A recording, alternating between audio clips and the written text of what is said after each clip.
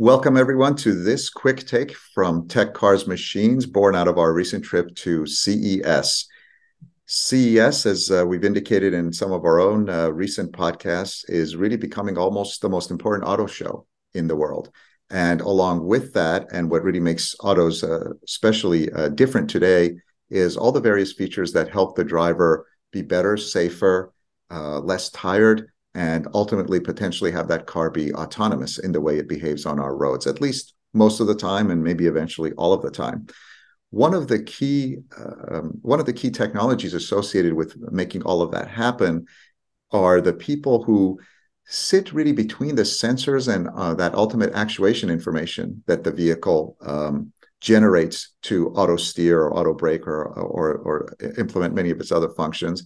And those are the folks that do sensor fusion, meaning they take a lot of the information in from the various inputs and provide a consolidated output to the rest of the vehicle to process. Our guest today is one of those companies, the chief executive of one of those companies. The company is LeddarTech, and our guest is Charles Boulanger. Did I pronounce that correctly, Charles? Yeah, pretty good, Danny. Yeah, French is pretty good.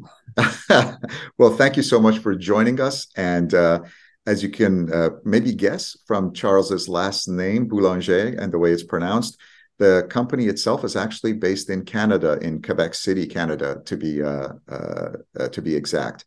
I'll ask Charles to provide us more information from the banking point of view, if you will. The salient pieces of information that I have to add before turning it over to Charles is that the company in November of 2021 did a very significant Series D. Our systems show it as a $140 million Series D, so a very well-funded company and a major player in this space. And I'll turn it over to Charles to tell us where the company comes from, where it is today, and to really make any corrections to my introduction, if you so see fit. Good. Thank you, Ali. Maybe just to clarify for some people, the company here, LeddarTech was created in 2007. And as essentially a spin-off of the Optical Research Center we have in Quebec City, the second largest research center in the world in optics and photonics, and the LeddarTech is essentially a spin-off of that company. I'm not the founder of the company. I joined the company in 2013. I was brought in by investors to help the company for 3 months, and I'm still here. So given the interesting potential here, so my wife is not super happy with that, but that's part of it. And today the company, we're about 200 people, headquartered in Quebec City, as you mentioned, Ali. With our main development centers are besides Quebec City, Montreal, Toronto, as well as Israel. So we got about 2/3 of development employees in Canada, and about 1/3 in Israel, and several people in China, the US, and Europe, and Japan and Korea as well. So that's the company started. I mentioned as being a spin-off of a research center in optics photonics. The interesting part is people have known us until very recently as a LiDAR company.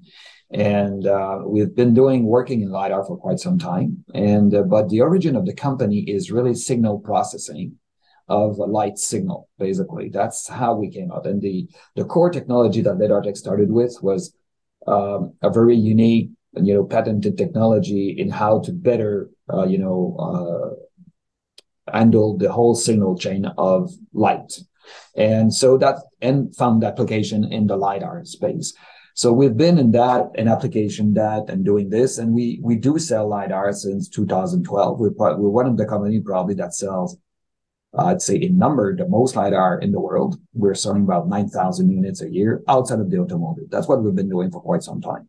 So people don't really know that, but we have very long-term customers in smart industries, smart cities, and all sorts of applications, drones, even level sensing, for example. So all sorts of application, speed enforcement, traffic lights control, industrial applications. So, and we've been doing that.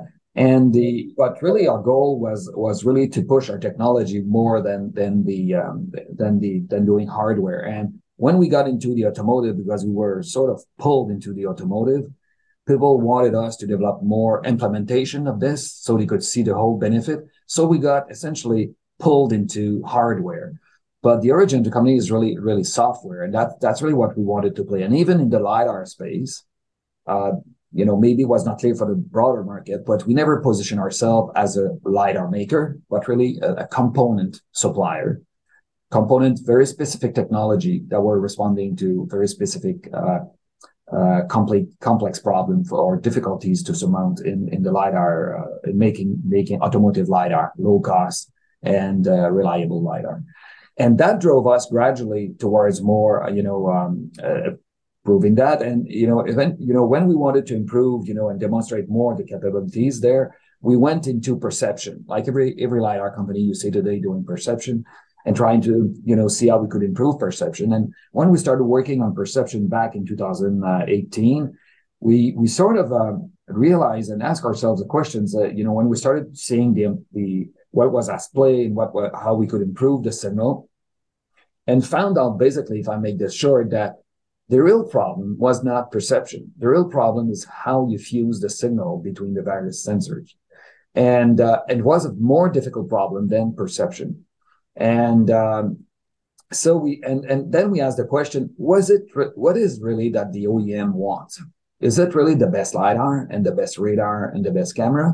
Or is it really the most reliable, low cost, actionable data? They don't really care, what's behind it. If they can have something reliable, that's low cost and, allows them to develop the system.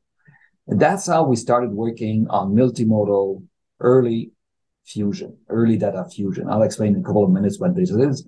And that's what really led us to do this. And the more we looked into it, the more we were convinced that the incumbent way, or the way people do fusion today, which is object fusion, was just a dead end street. And along we continue developing that. We acquired a company in Israel in early 2020, and we focus and we reorganize in two business units: LiDAR components and the sensor fusion. And back when we did this financing that you mentioned just a couple of minutes ago, at that point with our investor, we said, no, we're going to be totally focusing on the opportunity on software perception and fusion perception software, where we see a more immediate market closer than LiDAR and a more differentiated position for us than LiDAR is. So that's why essentially we made the move to a pure software play, if you wish. And we have adopted more of a licensing approach with our LiDAR components, which we're presently working on, and divesting the module business itself, that we sell basically. That is underway. So that's where we're coming from, basically from the angle. So in terms of market, we focus mainly in the automotive and off-road, construction, ag, smart agriculture, and mining type of things. And why automotive? Some could say, oh, there's all sorts of other opportunities, but it's because the automotive is where the fusion is the most problematic and difficult. What the OEMs are caught with at the moment is having to deal with various sensors. Every sensor today do their own perception. They have their own, perception engine and, AI neural nets that basically takes the data from the sensors and output the objects. And either the tier ones or the OEM level, they integrate all of that. They make, with all these objects, they make what we call an environmental model, on which then they get we do the driving policy. That's how the stack is built. The driving policy typically would be developed by the OEM. At least they more and more they want to control that part and of the software, and that's how it's handled. And a couple of problems with object fusion. First, before talking about the problem, why object fusion is there is because the whole thing started with one sensor, and you wanted to make sense with one sensor. So you took the one sensor and you say, okay, what's there? You did object. And so that's how the industry developed. So the sensor maker were developing, essentially the perception engine for their own sensors. It's same thing for the radar.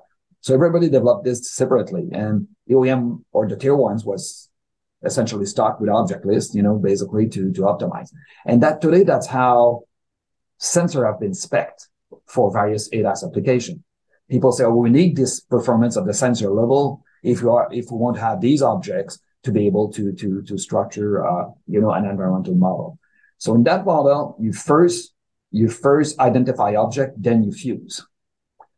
The issue with this approach is first, you filter most of the information coming from the sensors because you're essentially, your output is object lists that are classified. But if there was, let's say, a pedestrian that you just see a piece of it, let's say an arm and a leg, but not enough to box it, you lose 100% of that information. Also, as you grow up in number of sensors for more higher level of performance, the only way you could improve performance is by having either more performing sensors or more sensors. So your costs are skyrocketing basically as you try to increase the performance. You're also increasing very, very rapidly the computing demand because you go from 2 sensors to 10 sensors, you have 5 times the computing. Your fusion is even more complex behind it. So all of that is make it very, very difficult. Then the last piece that's very difficult for the OEM is if you want to change a piece of the hardware, let's say one of your hardware guys come with a new camera, cheaper with double number of pixels. Your software guys gets, no way, come in 3 years when we go the next release of software. I'm not going to be doing a new software, a new neural net. We won't be going to train for a year and then qualify and certify for another year. So you're stuck with a software development chain that's essentially tied to the hardware because the software and the hardware are, the software piece of the perception is linked to the hardware itself. So this is a major problem to scale, rapidly, to diminish the cost of development, and to go from, let's say, a Ford Focus to a F-150.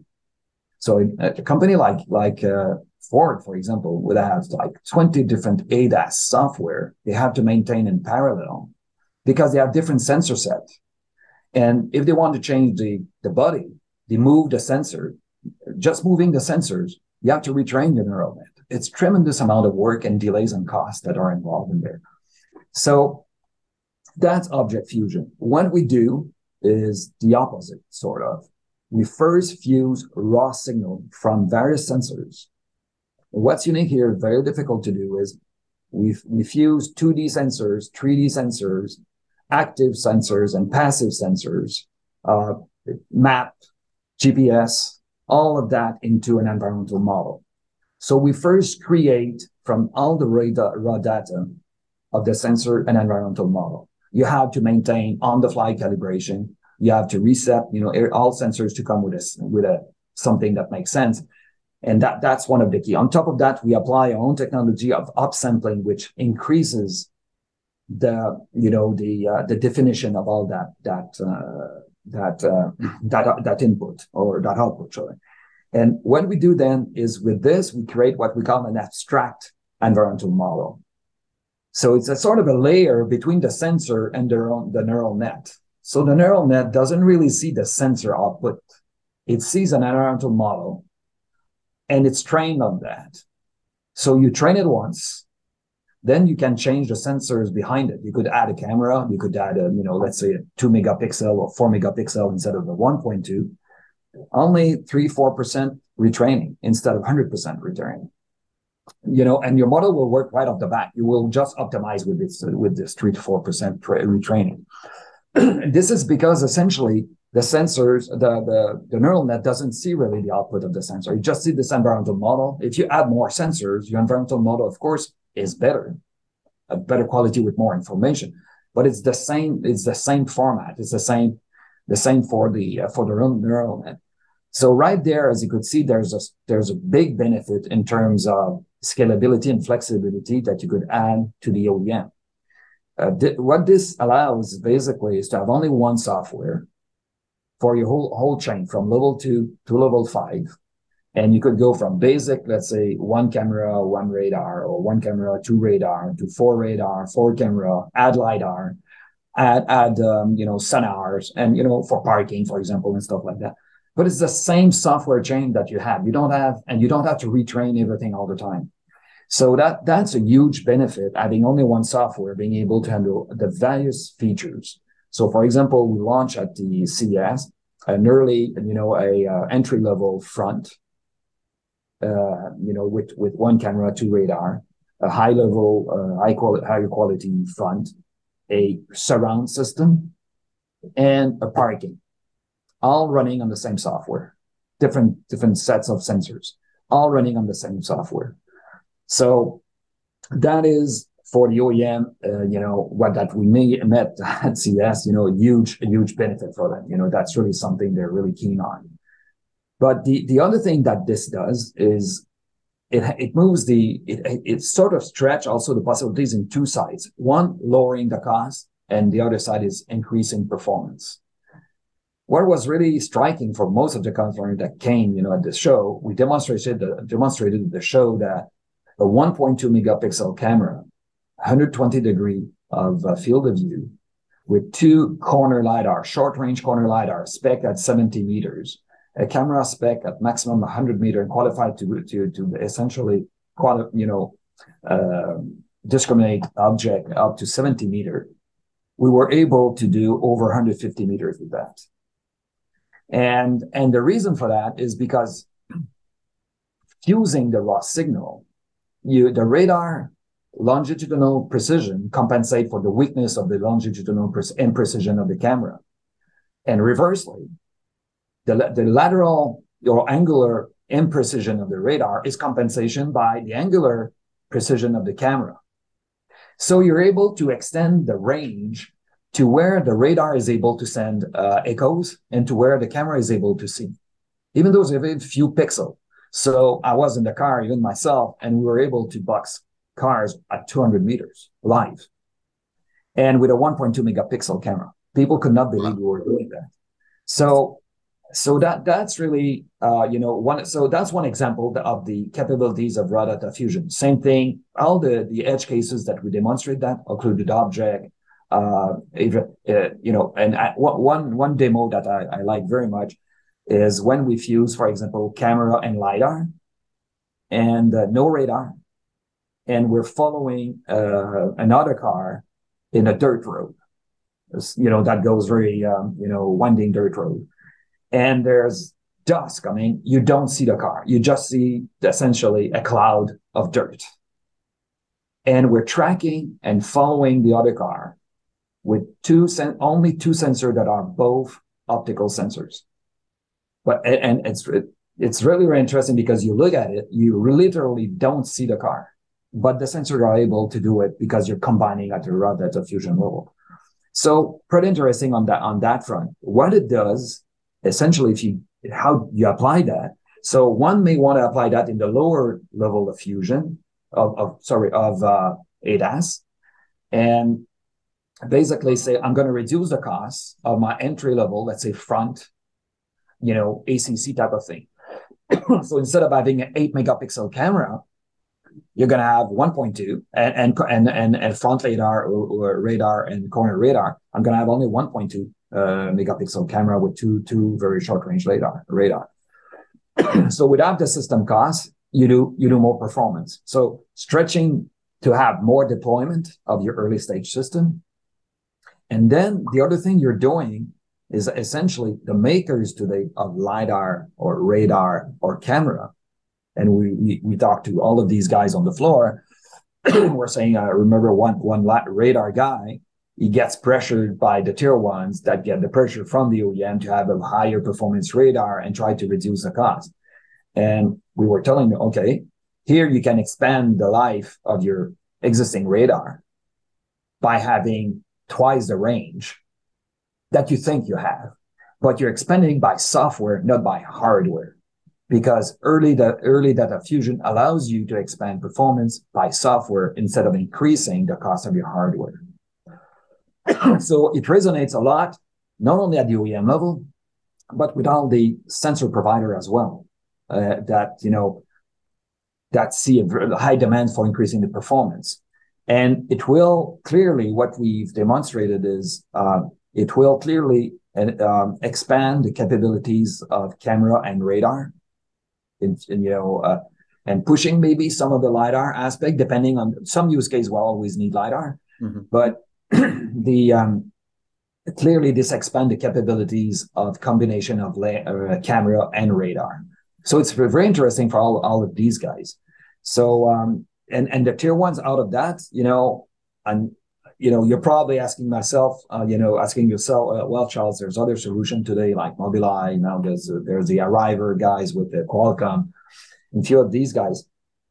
Where all of the solutions you have in the market are basically vision based. The Fusion that you see is vision based. Mobileye is vision. Arriver, Qualcomm is vision. All of these people, what they do basically is vision. You have some people that do radar fusion, but only radar. But people that do multimodal fusion, that's really, we're really at the forefront of that, commercializing that. We don't know any other company that is able to get to that point.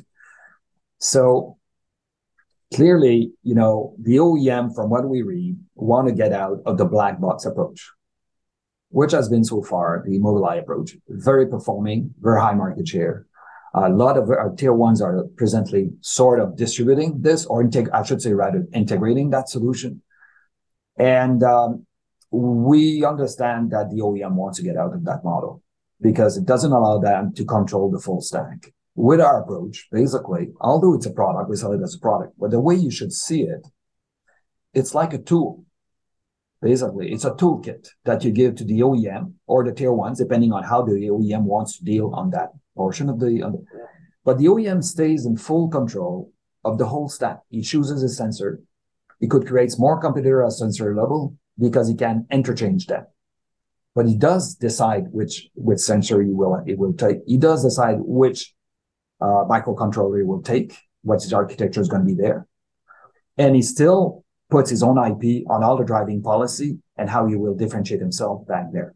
The only thing we do essentially, it's a tool that bundles all the information together, creates an environmental model, which is essentially like a single door to open to all the dealings you have with your suppliers, your supply chain. So you don't have to bother anymore with, when is going to be the next release of the software or the new camera that I'm dealing with this supplier A and this other guy, the radar.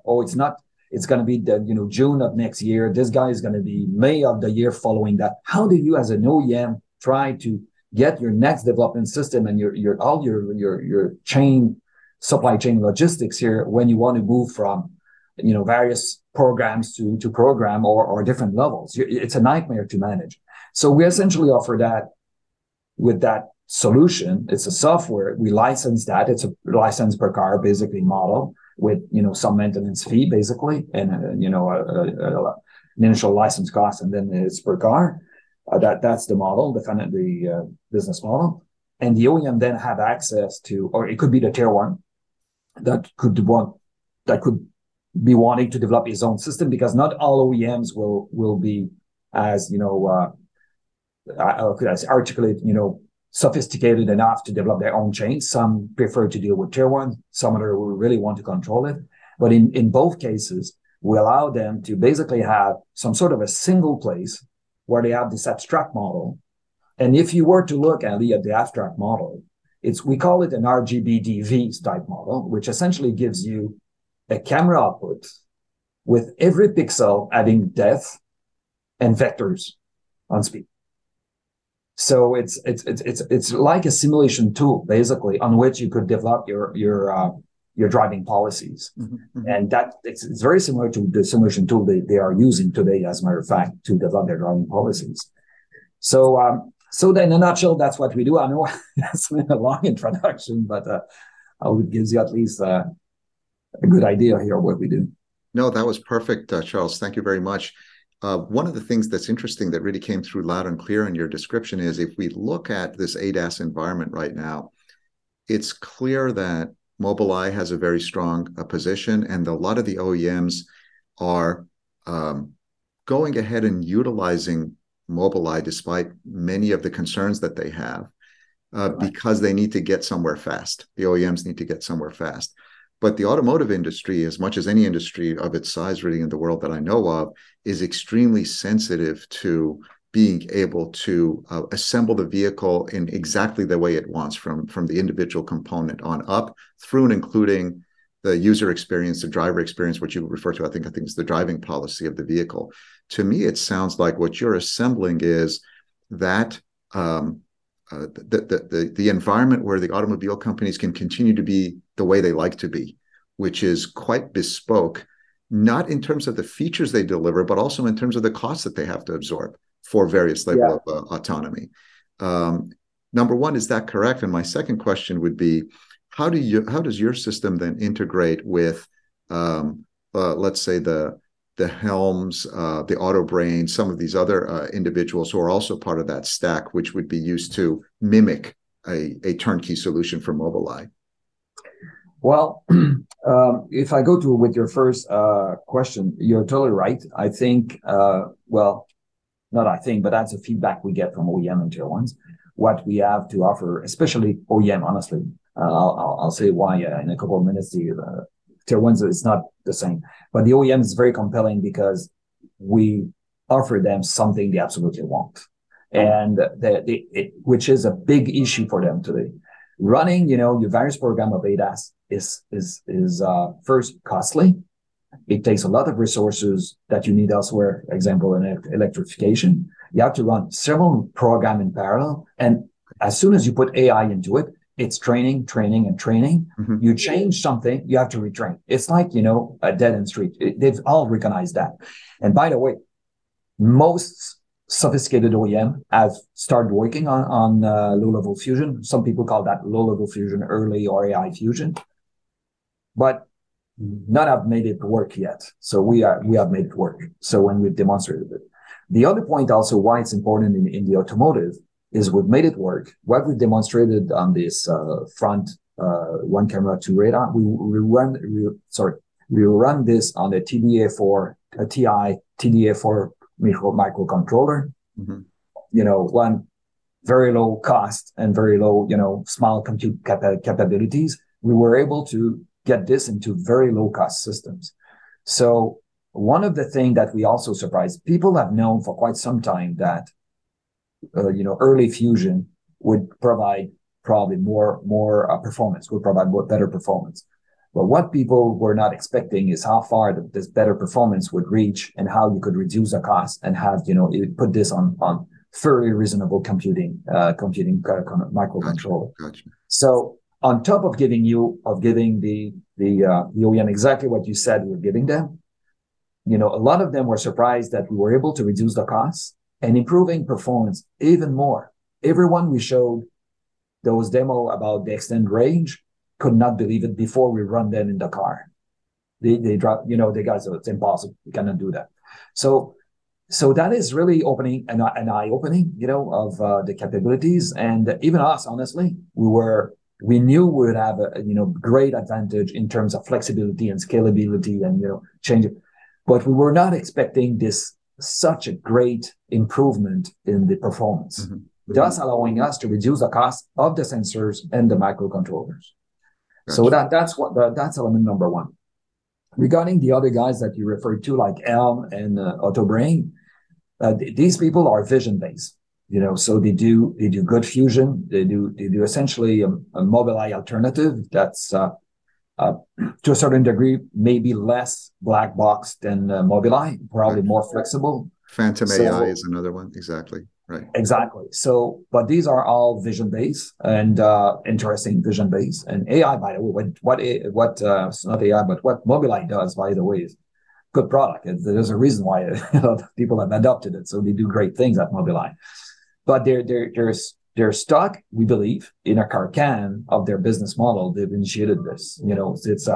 It's a all-included systems with the camera, with the microcontroller, with the software, which is structured in such a way that's very difficult to open this and to get flexibility. You could make adaptation, but you have to go to Mobileye to make the adaptation. So that's a more difficult system. So we think we're very differentiated from the Elm people and the Autobrain. It's totally two different ballgame mm-hmm. that you're talking about. Yeah. The Autobrain and Elm would be something to avoid doing a Mobileye, but you're still vision. So and we're bringing the industry to a totally different world. It's two things that are totally different. Very good. Thank you. And Charles, I know I've vastly overstayed my welcome, but if I could maybe get one more minute. In the long term, your volumes and your revenues are probably going to be in the automotive sector. But I also know you mentioned off-road vehicles. In the short term, where do you see your volume and revenue mix? Is it still going to be automotive, or there's vast other areas for application, it seems? Well, no, honestly, to the contrary, we believe first off-road because adoption is faster, less, not the same regulation, not the same stringent testing and everything. So it's different. And we're also well advanced. We have already an agreement with in this industry. We're going with a tier one, basically, which is Trimble. And we've announced that, so I can mention that name. So because we have experience dealing in our past life in the LiDAR with various verticals in business, like agriculture, construction, and you have to be an expert in each of these verticals. So it's a fragmented industry. So you have to go through an integrator or someone that knows this industry and develop products. So that's why we decided to lock one agreement with Trimble. We have a couple of others in the making. But Trimble is really our go-to-market today in this industry. It's the number one supplier of geolocalization systems in North America for construction and agriculture, and it's number one in commercial vehicle in the U.S. as well. So I mean, this is our way to go-to-market in this industry. Systems are more expensive, software is more expensive there, much less volume. But this market will start first. Automotive is going to take a couple of years to start moving on. The demand also on the automotive is you have to run on very low cost processors, which is also not as stringent in the other side of on the off road. Yeah, exactly.